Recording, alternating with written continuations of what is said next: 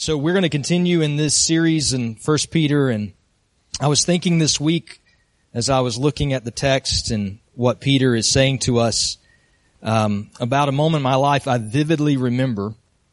I was 14 years old, and I was sitting around a table with my family.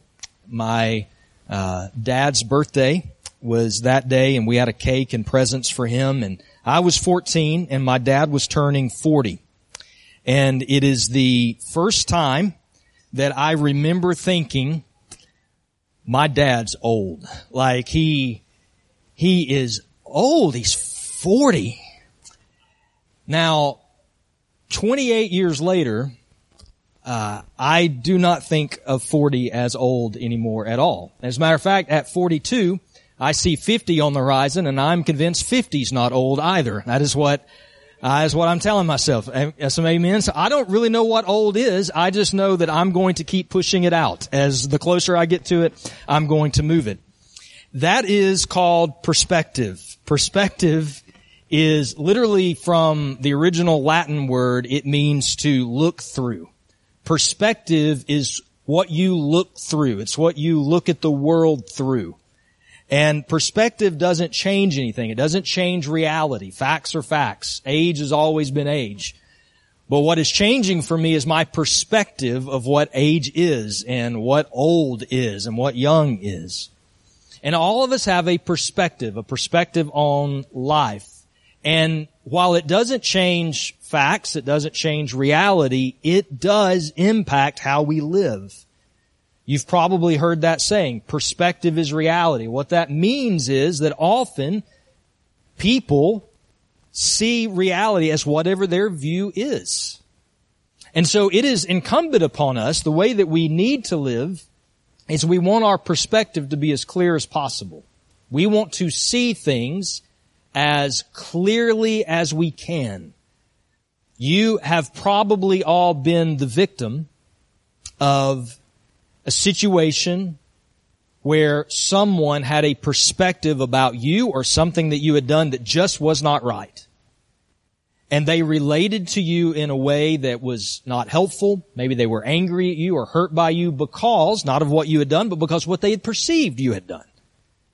And at the same time, we've all been on the other side of that, where we have perceived wrongly about a situation, about someone's motives. The reason I'm bringing this up is because I think one of the reasons that Peter has spent so much time in this letter helping us as believers to understand our identity, who we are, and what Christ has done for us is because he wants us to have right perspective. He wants us to be able to see and think clearly about our lives because he wants us to act out of who we are. That is something that we've talked about here before. But when you know who you are, then you know what to do. And if you don't truly know who you are, then you are confused on how you're supposed to live. And I think Peter spends a lot of time helping us to see our identity so that we will know how to properly live. And in this letter, it's really a series of teachings where he expresses doctrinal truths.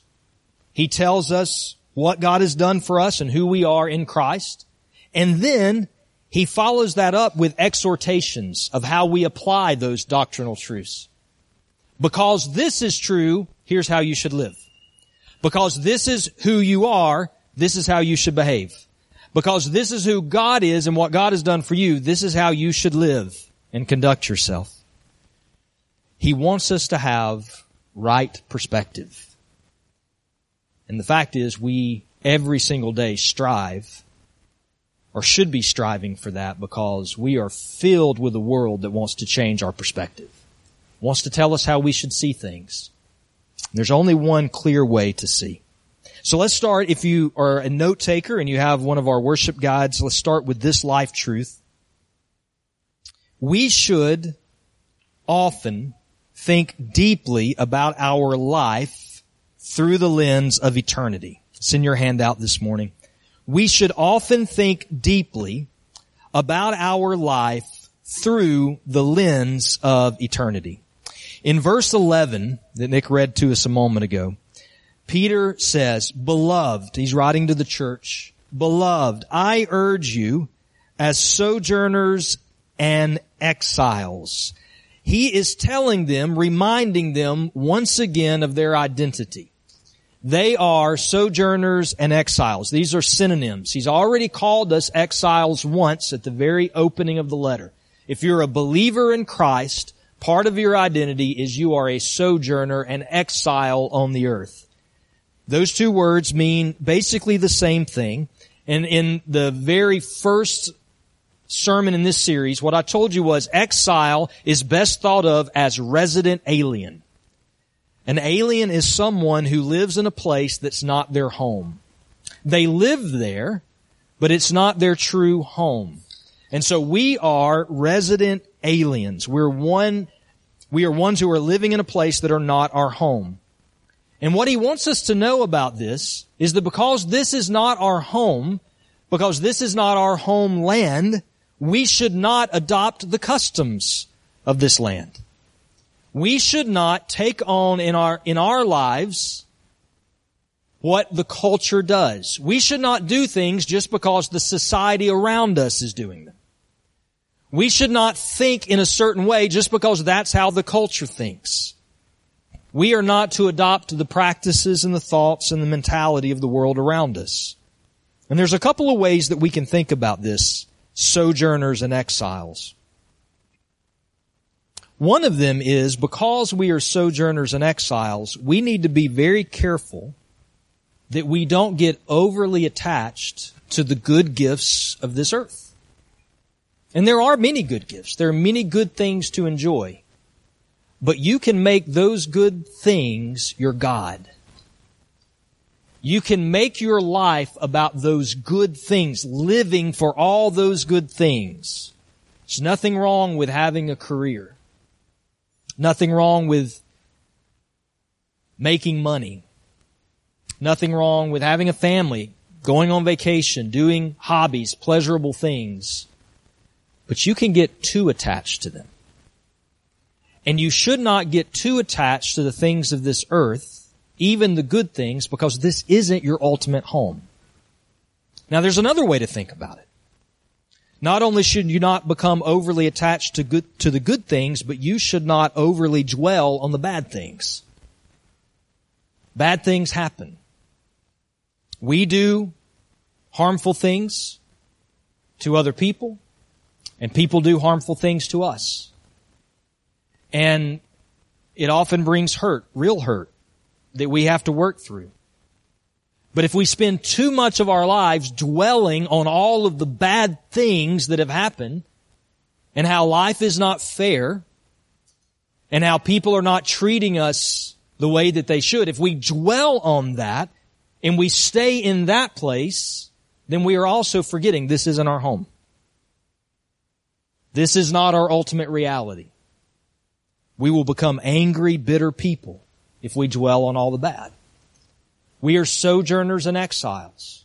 We're resident aliens. We live here temporarily. This is not our final home. So don't make too much of it. Don't make too much of the good. Don't make too much of the bad. I think that's part of what Peter wants to remind us of. And then the other thing is don't drift along with the world. Don't let the current of the thinking of society, don't step into that and drift with it. You need to think differently. You need to have a different perspective. And so from this, you are sojourners and exiles, Peter is going to give us two exhortations. One is positive, one's negative. He's going to start with the negative. Here's what you don't do because you're sojourners and exiles. And then he's going to say, here's what you should do because you're sojourners and exiles. So we'll start with the negative. In your notes, position yourself that you may keep far away from the irregular desires of your human nature. Position your life that you may keep far away from the irregular desires of your human nature. So let's read verse 11 again. Beloved, I urge you, as sojourners and exiles, to abstain from the passions of the flesh, which wage war against your soul. Here's his first exhortation to us. Because this isn't our home, because this is not our ultimate reality, we should abstain from passions of the flesh. The word abstain means keep far away from. That's why I use the term position your life. Put yourself day by day in a position to stay as far away from the passions and the desires of your flesh as you can. Passions means earnest desires. Desires in and of themselves are not bad. Every one of us has desires. One theologian said that the human body, the human life is a desire factory. We're constantly producing new things that we desire. And desires are not in themselves bad. It is what is the object of our desire, or what is the makeup of our desire. And the way that the Bible presents it is two categories. You have desires that come from your flesh. You have desires that come from the Spirit of God in you. And one is good and one is bad. And what Peter is talking about here is the bad type of desires. The passions of the flesh. Literally irregular desires. Because they're not in step with God and His Word. Another way to put them is violent desires. The word can mean violent desires. They wage war. They wage war against you. They wage war against others around you. I want to look at a couple of places in Scripture where the Bible talks about these irregular desires that Peter is saying we should keep from. So if you have a Bible, if you'll go to Mark chapter 4 for a moment. Go to Mark 4, and let me take this opportunity to say that if you are here today and you do not have a copy of God's Word, we would like to gift you a copy of God's Word. So you can see me or Nick before you leave today, and we have a brand new copy of Scriptures that we would love to give you as a gift from Agape. In Mark chapter 4, Jesus teaches what is, he says, his most important parable. And he says, if you don't understand this parable, you're not going to get any parable, any story, any illustration, any teaching. And it's the parable of the soils. And it is one that I would commend to you to take to heart, to read, to memorize through, to understand. Because Jesus says in this parable, He defines that there are 4 types of soils. And He says those soils are hearts. So every one of us in this room, we have one of these 4 types of hearts. One of these 4 types of soil. And Jesus said that the Word of God is like a seed. It's constantly being thrown out. People are sowing it. You know, people post things on social media. People read Scripture. People preach. People talk about the Word, and that's the seed. It's being thrown out. And every time the Word of God is thrown out or sowed like that, it falls on one of these 4 types of soil. One of them is called the path. One of them is called rocky ground. One of them is called thorns. And one of them is called good soil. And we're focused on one of those today, and it's in Mark chapter 4, verse 19. The type of heart that has thorns. And here's how Jesus explains that when He's explaining the parable to His disciples. Other people, in verse 18, other people are the ones sown among thorns. They are those who hear the word, and then look at verse 19. But the cares of the world and the deceitfulness of riches and the desires for other things enter in and choke the word, and it proves to be unfruitful. Jesus said, some of us, that's who we are. The Word of God hits our hearts. We hear it. We get excited about it. We may go home talking about it. We may say, I'm going to start doing that. This is how I'm going to live. And then, boom, something happens and chokes all of that out. All of those good intentions, all of that thought of what we were going to do with God's Word that we heard that day or that we read that day gets choked out, and it ends up not being fruitful.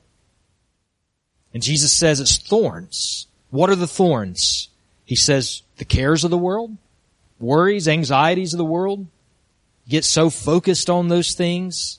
Are my needs going to be met? What's going to happen at work? What's going to happen in this situation? I'm worried about the economy. I'm worried about the government. I'm worried about what's happening all around us. And we get so focused on that.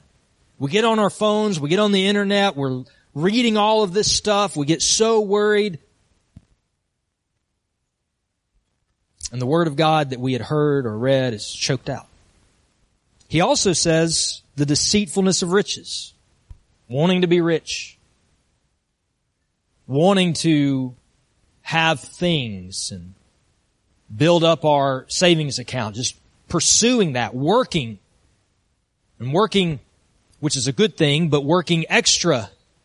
And keep going and doing as much as we can because we're trying to get a nest egg. And Jesus says that can be deceitful. And then here's the other one. Desires for other things. In other words, this huge big bucket. What may choke out God's Word in your life is that you're passionate about other things. Take that, make it a blank, and put whatever in it stirs your heart. That word desires is the same one from Peter. Passions. Earnest desire for other things. You probably know what that is for you. If you've been walking with Christ for a while, you probably know what you overly desire that often gets your attention and keeps your attention, so much so that you don't spend time with Jesus and the Word of God is choked out. That's one way that it works. Here's another way it works. Look over at Ephesians chapter 4. Go to Ephesians 4, and we're going to look at verse 22. This is Paul writing the church in Ephesus. And I'll start in verse 21. Assuming that you have heard about Jesus and were taught in Jesus as the truth is in Jesus, assuming that that's true of you, church, here's verse 22. Put off your old self, which belongs to your former manner of life and is corrupt through deceitful desires. So Paul says, if you're a believer, position your life this way. You need to put off that old self. You need to put off the way that you used to live and you used to think and you used to see things. Put it off. Because here's what's true about your old self before you came to know Jesus. Or if you came to Jesus really young, here's what's true of that manner of life that you would have had the Lord not blessed you at a young age with salvation. What is true about it, it is that it is corrupt. It's not pure.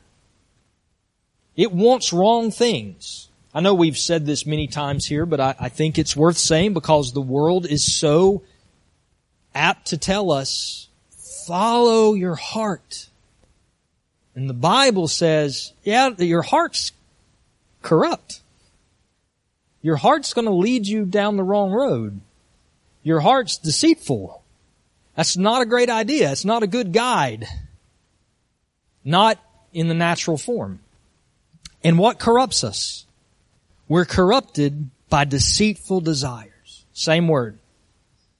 Desires not only will get your attention so that it chokes out God's Word, but desires, the passions of the flesh, will deceive you. How do they deceive you? They promise something they can't deliver. They tell you, this is what you need to be happy. This is what you need. This is what is due you. This is what you're owed. This is your right. And it's deceiving us. And the enemy of God knows how to take these desires of our flesh and cause them to deceive us into that old way of life, to not living as Jesus would have us live.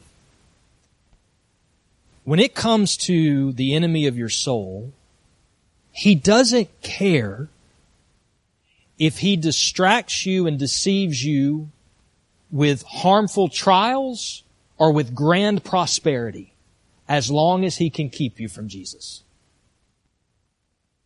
He will make you as rich and prosperous and pleasurable as He can if it'll keep you from Jesus. Or He will make you as miserable and lowly and bitter as He can if it'll keep you from Jesus. It matters not to Him. He just wants to deceive you.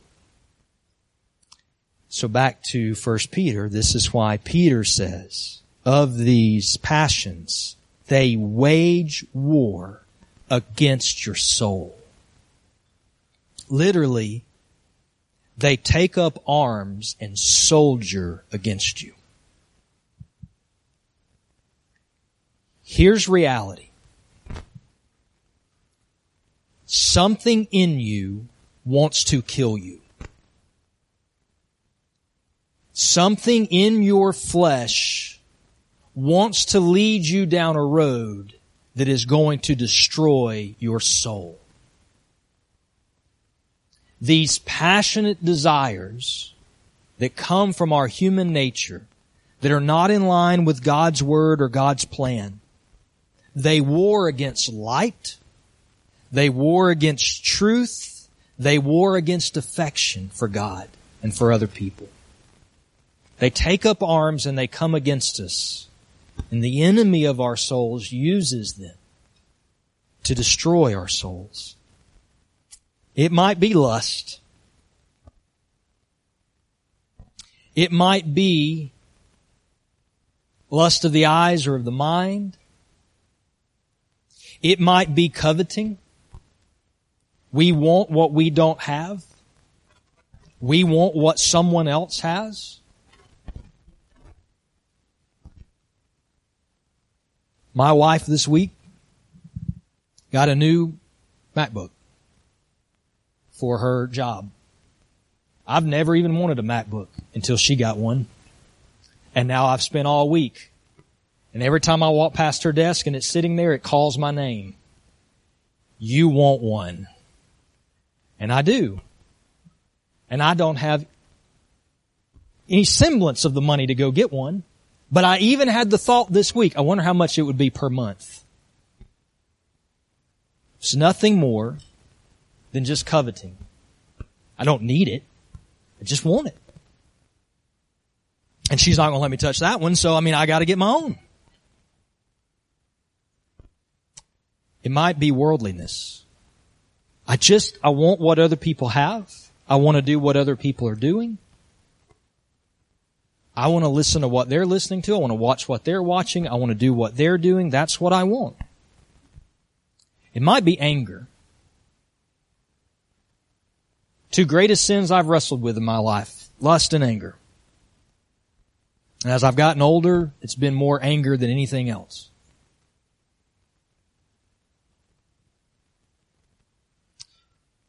When Peter says, I urge you, because this isn't your home, abstain from the passions of the flesh, he is calling you to do what is best for you. The world will tell you differently. The world will say it makes no sense to deny yourself. Follow your heart. You only live once. Do what you like. Do what you enjoy. Go after it. No one has a right to tell you to deny yourself what you want, because this is your life. And the Bible says it may give you what you're looking for a time, but ultimately it will destroy your soul. It is best for you to abstain from these things. And the way that we do that is we put all of our dreams, we put all of our pains in the right perspective by remembering who we are. The very first time in this letter that Peter told us to abstain from passions was in chapter 1, verse 14. He said, as obedient children, do not be conformed to the passions, same word, the desires of your former ignorance. And he gave us a reason there. And the reason was this: because he who called you is holy, so you should also be holy. That was the first time he said it. Don't go after all the passions of your flesh. Abstain from them. Why? Because God who called you is holy, so you need to try to be like God. The second time he told us is on the heels of what we saw last week, verses 9 and 10. You are a chosen race, a royal priesthood, a holy nation, a people for his own possession, that you may proclaim the excellencies of him who called you out of darkness into his marvelous light.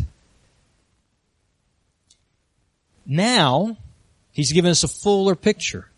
Not only should we abstain from these passions because God's called us and he's holy and we should be holy, but we also see what God has done for us. We are chosen, we are royal, we are holy. So because of that, abstain from unholy, unrighteous things that war against your soul. That is the motivation. That is the teaching that we're being exhorted to. So how do we do this? Just a few thoughts in your notes. How do you abstain from these very real desires? Because they are real. They tempt you. It is important to note, by the way, that scripturally temptation is not sin. Desires themselves are not sin. They come from a sinful place, but they themselves are not sin. What is sinful is when we give in to temptation and when we follow these desires. So how do we keep from doing that? One, remain near to Christ.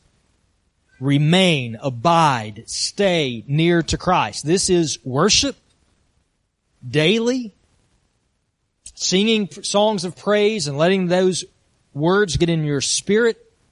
It's praying, it's reading Scripture, it's staying close to Jesus. Don't let the distractions, the cares of this world choke that out. We talk about this a lot. We get so busy and we think, I got to get this done and this done and this done and this done. We get to the end of the day and we're like, oh, I never really had time for Jesus today. Never was really in Scripture today. We got it totally backwards. So remain near to Christ. Hear His Word and do it by the power of the Spirit. Secondly, remain among the community. Remain near to Christ. Remain near His people. Remain among the community. Stay in the community of believers. Come to worship corporately. Go to small groups. Go to Bible studies. Hold Bible studies. Get together with people over coffee to talk about the Word. Again, we live busy lives. But every one of us knows in the midst of our busy lives, we take time for what we value. We take time for what we see to be important. And God has shown us in His Word that community is not optional. We're not called to individualistic Christianity. We need each other. We need to exhort one another every day, as long as it's called today, so that we are not deceived by sin. We have blind spots we can't see. We need other people to help us with. Stay in the community. Find a community that teaches the Bible, that loves people as Christ loves people, and be in that place. And then finally, flee temptation without delay. Remain near to Christ, remain among the community, flee temptation without delay. How do we flee temptation? One, repent. Every time you feel those desires welling up, every time you feel temptation, every time you trip over it and you fall into it, turn around and pray, confess, and repent. And put up practical restrictions.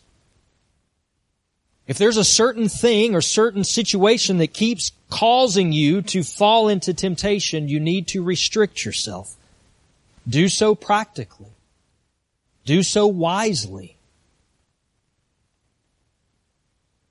Flee these passions because they will kill you from the inside out. That's Peter's first exhortation.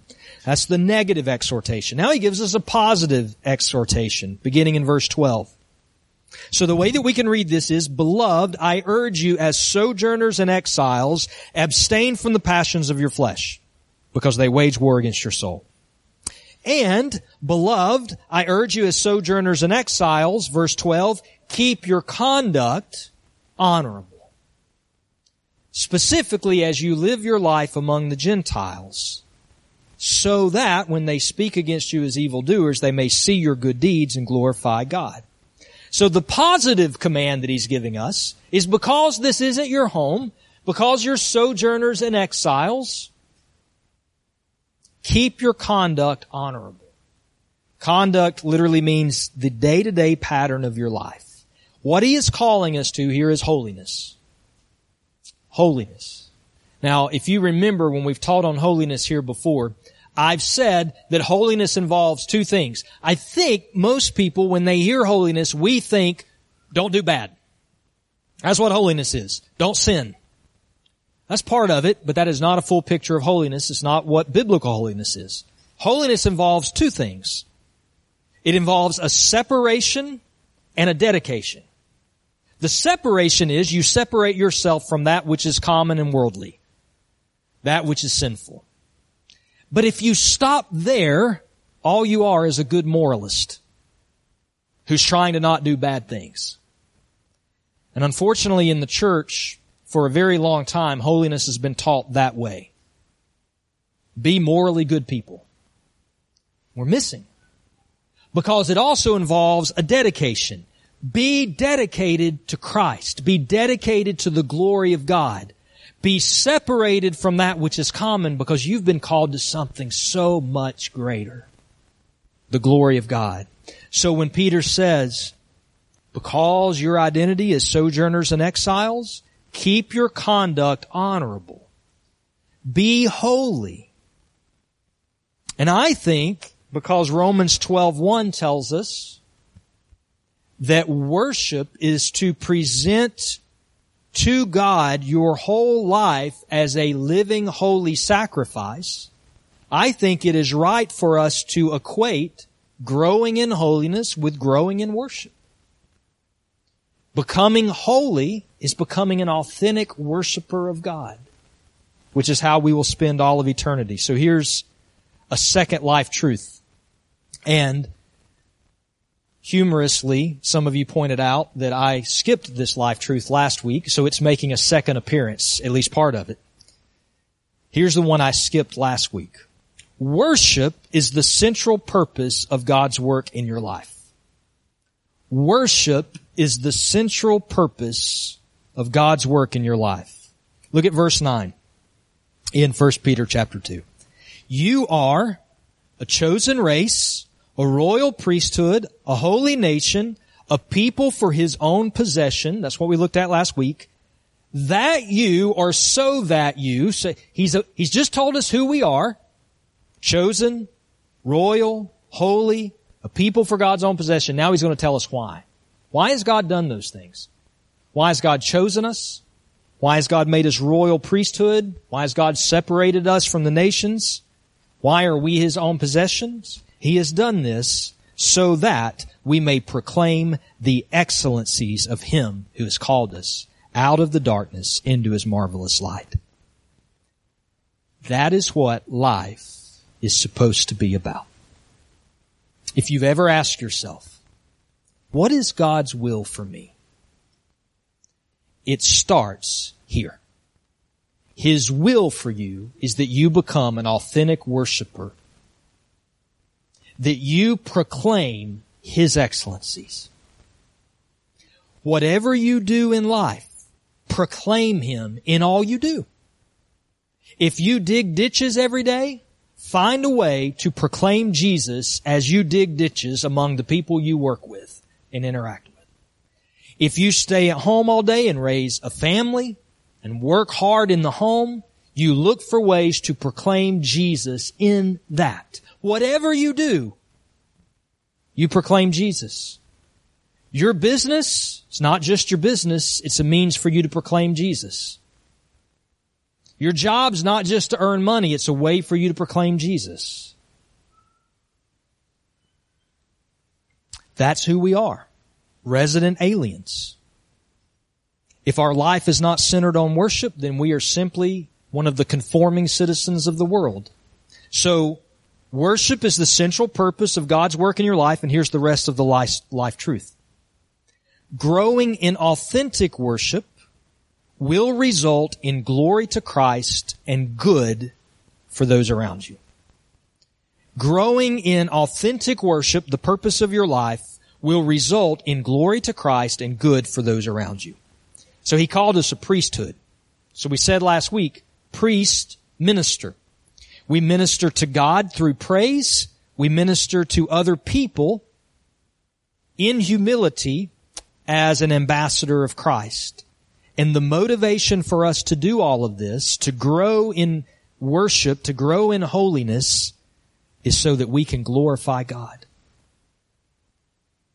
Growing in holiness is not so you can meet some religious rule. Get those thoughts out of your mind.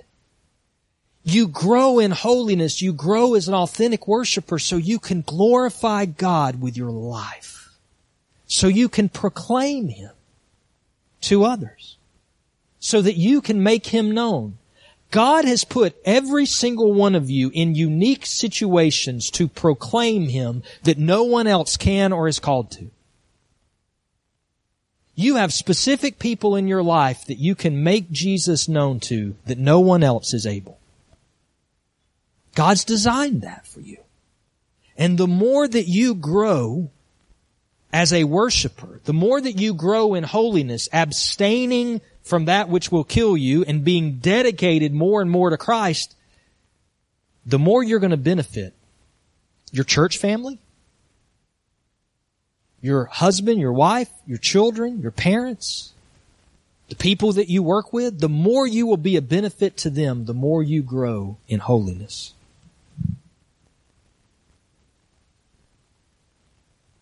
Everyone around you will benefit from you growing as a worshiper. So let's kind of break it down in your notes. In this life that we're called to, authentic Christ followers, number one, are in a place of spiritual authority. In this life, authentic Christ followers are in a place of spiritual authority. Here's what I mean by that, and here's why I'm including it. This is extremely important for everything that he's about to tell us over the next few weeks. I've said this to you a couple of times. Peter is about to tell us to do things that we are not going to want to do. I will give you a preview of next week. Be subject for the Lord's sake to every human institution. No thank you is what we say to that. What I want you to know is before he ever gets you to this point, he has told you, you are in a position of strength. You are chosen by God. You are a royal priesthood. You are His people for His possession. You are a set apart nation and race of people. You are in a position of strength. He goes as far as to say, if you are truly a Christ follower, you are going to inherit the earth and you will judge angels, whatever that means. If we know who we are, we know what to do. And God tells us to take this position of strength that we are in and serve people. And immediately we say, wait, what? The same thing Jesus' disciples said because they thought when they realized He was the Messiah that He was going to overthrow the government. And He said, it's not time for that yet. Serve. But we serve from a position of strength. We are willing to abstain from the world and the pleasures of the world and submit ourselves to the world in service, even if it causes suffering, because we are living as Christ lived until Christ returns. We don't have to defend ourselves. We don't have to prove to the world our strength. Edmund Clowney, who's a theologian, when he was writing about this passage, he said, we have been brought near to God as priests and saints and sons and daughters because we are God's own possession, beloved of the Lord. You don't have to cherish your own dignity. You don't have to worry that this is beneath you because God has already told you who you are. And I would add, you don't have to defend your own dignity. You don't have to show others who you are because God's already told you that. You are chosen, royal, priest of His own possession. And we need to remember that because, secondly, we will be maligned by the world. We will be maligned by the world. Keep your conduct among the Gentiles honorable, so that when they speak against you as evildoers, He didn't say there, if they do speak against you. He said, so that when this happens, so we will be maligned by the world. We are in a position of strength in Christ. Chosen royal priest, His own possession, and the world will malign us for that. They will slander us, they will defame us, they will vilify us. Jesus said, if they said those things about me, they're going to say them about you.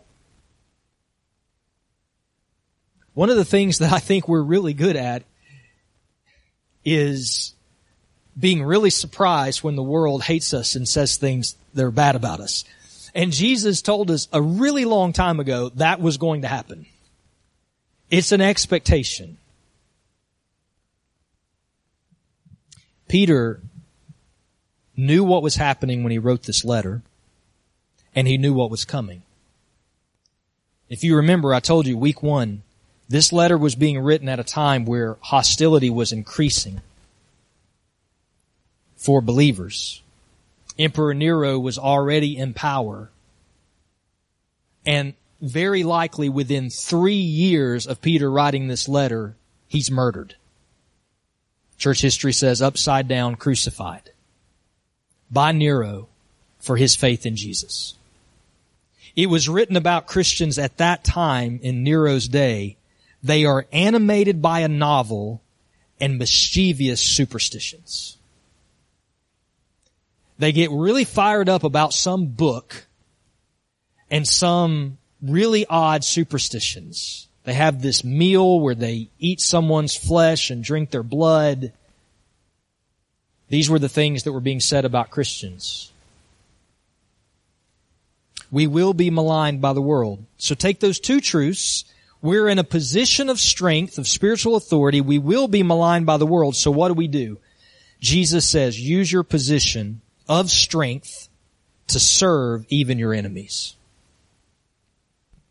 Use your position of strength to serve even your enemies. This is so backwards to how we think. But this is called meekness, where you are humble in a position of power. Where you have power, yet you lay that aside to serve other people. That's how Jesus lived. The spirit of the world demands its rights. The Spirit of Christ gives up its rights so that we can lift others up to God, even our enemies. Jesus said in the Sermon on the Mount, do good to your enemies. Bless those who persecute you.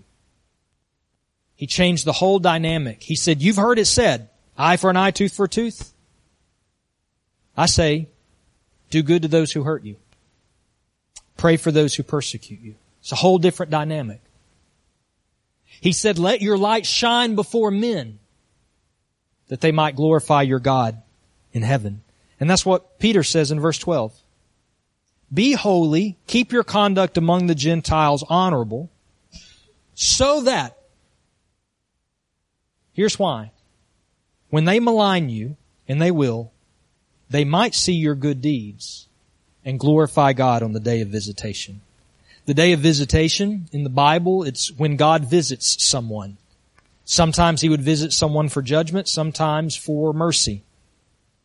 I believe what Peter is saying is that if you live a good life among the Gentiles, some of them will see your good life and they will turn to God and glorify Him.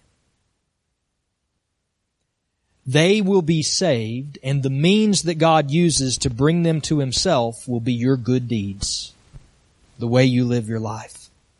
This is so backwards from how we think. We're strong. The most spiritually powerful people in the world because of Christ. So people should serve us. And the Bible says, no, you serve people. Okay, I'll do that, but not my enemies. And the Bible says, no, even your enemies. Because some of your enemies are going to become your brothers and your sisters. And they're going to become that because you are going to do good to them. So how do we do good deeds? This is where I want us to end today. What are some of these good works that we can do among the world?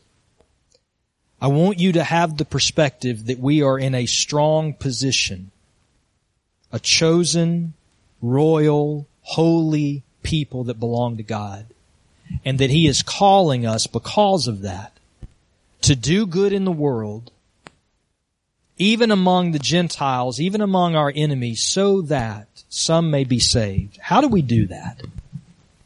This is not an all-encompassing list, but let me give you 4 things to think about of good deeds that we can do before the world. Number 1, be available. What I mean by be available is be ready to make yourself available to people that God puts in your life. Whether it's just for 30 minutes or an hour, or whether it is someone working with you every day. Whether they have a nominal religious lifestyle or whether they live a lifestyle completely opposed to the Bible. Be available and listen more than you talk. Here's the reality that we lose because of social media. Not every situation in the world needs us to speak into it. Not every person needs us to tell them our opinion. Social media blurs those lines. It invites us to insert ourselves into every situation, every problem, every conversation. We don't need to. Some of us, we would do good to step back some from that. But, not, maybe me. But, we are to make ourselves available to the people God puts in our lives. Listen to them. Church, listening to people doesn't mean you agree with them.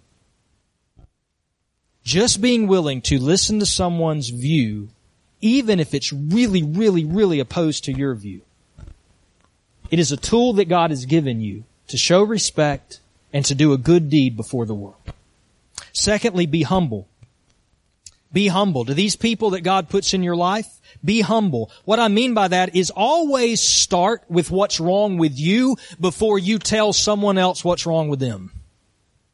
Always start with your own failings. Be willing to share where you have struggled and what Jesus has done for you in His mercy.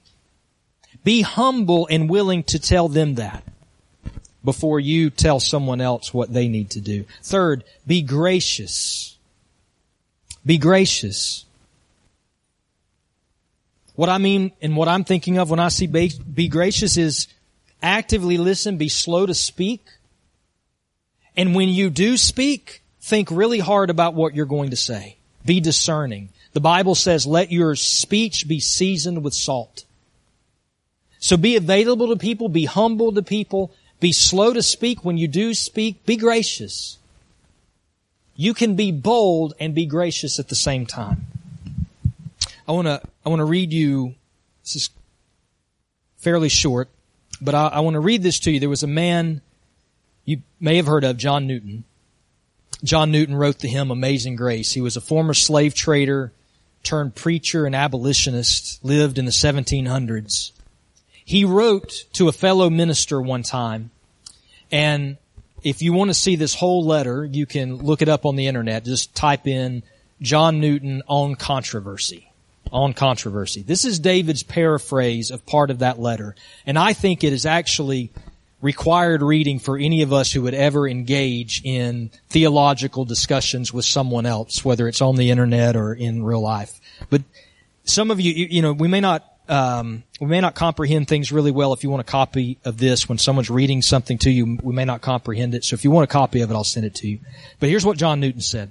You will often find yourself engaged in controversy, especially when the truth you love is attacked. Remember that you are on the side of strength, for truth will prevail in the end. Because of this, I'm not worried about your battle with an opponent. I'm worried about the battle with yourself. Because if you cannot defeat you, then you will be wounded. I wish before you began any form of communication with someone who opposes truth that you would earnestly pray for them. You would ask that they would respond to the Lord in His teaching. If they're not a believer, they should have your compassion more than your anger. They know not what they do. If they could open their own eyes and soften their own hearts, then it would be right for you to be offended at their stubbornness. But if you believe that only God in His grace can do these works of miracles, then you are bound to the exercise of instructing with gentleness. If our zealousness for truth is embittered by anger, insults, or contempt, then while we think we are doing service to the cause of Christ, in reality we are only bringing it into discredit. The weapons of our warfare are spiritual. We take arguments drawn from Scripture and we communicate them with a careful, mild approach that whether or not we can convince them of the truth, we will at least convince them that we care for their soul. We are commanded to contend for the faith. If ever such a defense were urgently needed, it appears to be so in our day. Errors abound on all sides, and every truth of the gospel is either directly denied or grossly misrepresented. But what will it benefit us if we silence our opponent and at the same time lose the humble, tender frame of spirit in which the Lord delights? Because the wisdom from above is pure, but it's also peaceable and gentle.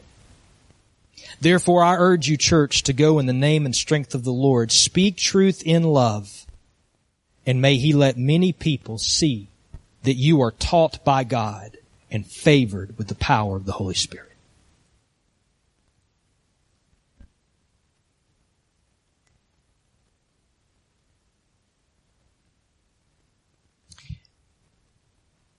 We're in the midst of a culture that promotes what God opposes. We are in the midst of a culture that picks days and times and weeks and months and sets them aside to promote what God opposes. Some of us in this room, our error that we lean to is we're way too angry about that. We don't have compassion on people who are lost. We are angry at them as if they could save themselves. And we will be bitter. And we will malign the truth of the gospel with the way that we insult, belittle, or make fun of those who don't know Jesus. On the other hand, some of us, our error is different. And this will bring me to my last blank of how we serve the world. Be bold. Fearless courage. Some of us, the error that we lean to is we're going to be way too complicit. We are going to be tempted to promote what the world promotes and agree with them, even if it opposes God, and we're going to call it kindness and love. And it's not. If you go along with something that God opposes because God has said, if you embrace this way of life, it will kill you. If you go along with that without being willing to tell someone the truth that their soul is in danger if they continue in that way of life, you can call that whatever you want, but it is not love. All we have done is redefined what love is. You probably know where you are on that line. You probably know if you lean toward the error of anger and embitterness.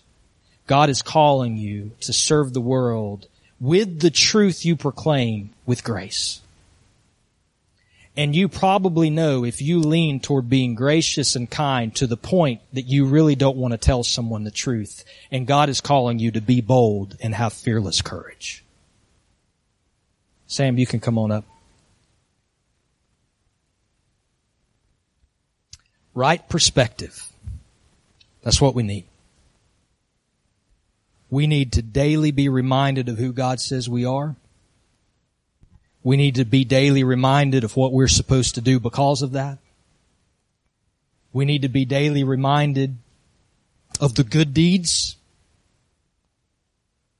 We need to be daily reminded to be available and humble, gracious and bold. We need God's help desperately. So let's spend some time this morning asking Him for that. We're going to end today in worship, you guys, if you will. If you'll bring the lights down, please. I want to invite you to a couple of things this morning. One, if you have never come to a saving relationship with Jesus, I want to ask you to please today consider coming to Him for the first time. I want to ask you and invite you to come and follow Jesus. I say this all the time. I'm not asking you if you're religious. I'm not asking you if you've been in church your whole life. I'm asking you, have you ever come to a place of following Christ, being willing to obey Him and do what He asks? Would you do that today? Would you come?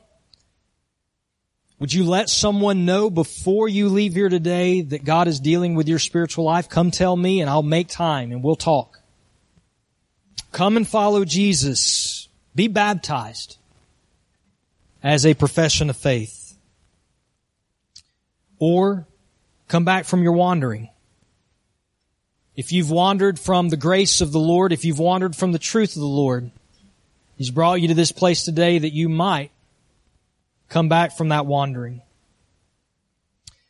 Or would you come this morning and ask for miracles? What do you need God to do? What do you need Him to show in your life, His power? Maybe it's physical healing. Maybe it's the healing of a relationship. Maybe it's a sin that you just can't break. Would you come today and ask God to do a miracle? When I say come, I mean a couple of things. One, primarily, come to the Lord. What that looks like for you, where you are. If you want, you can come up here and pray. I want to invite you, if you want to have someone pray with you. If I get Nick and Rob and Eric, if you don't mind. Just want to have some guys over here that are just there to pray for you. Jeanette, you come with Eric if you'd like. If you want anybody to pray with you about miracles, about what's happening in your life, just as we're singing this song, come and tell them what's going on. They'll pray for you.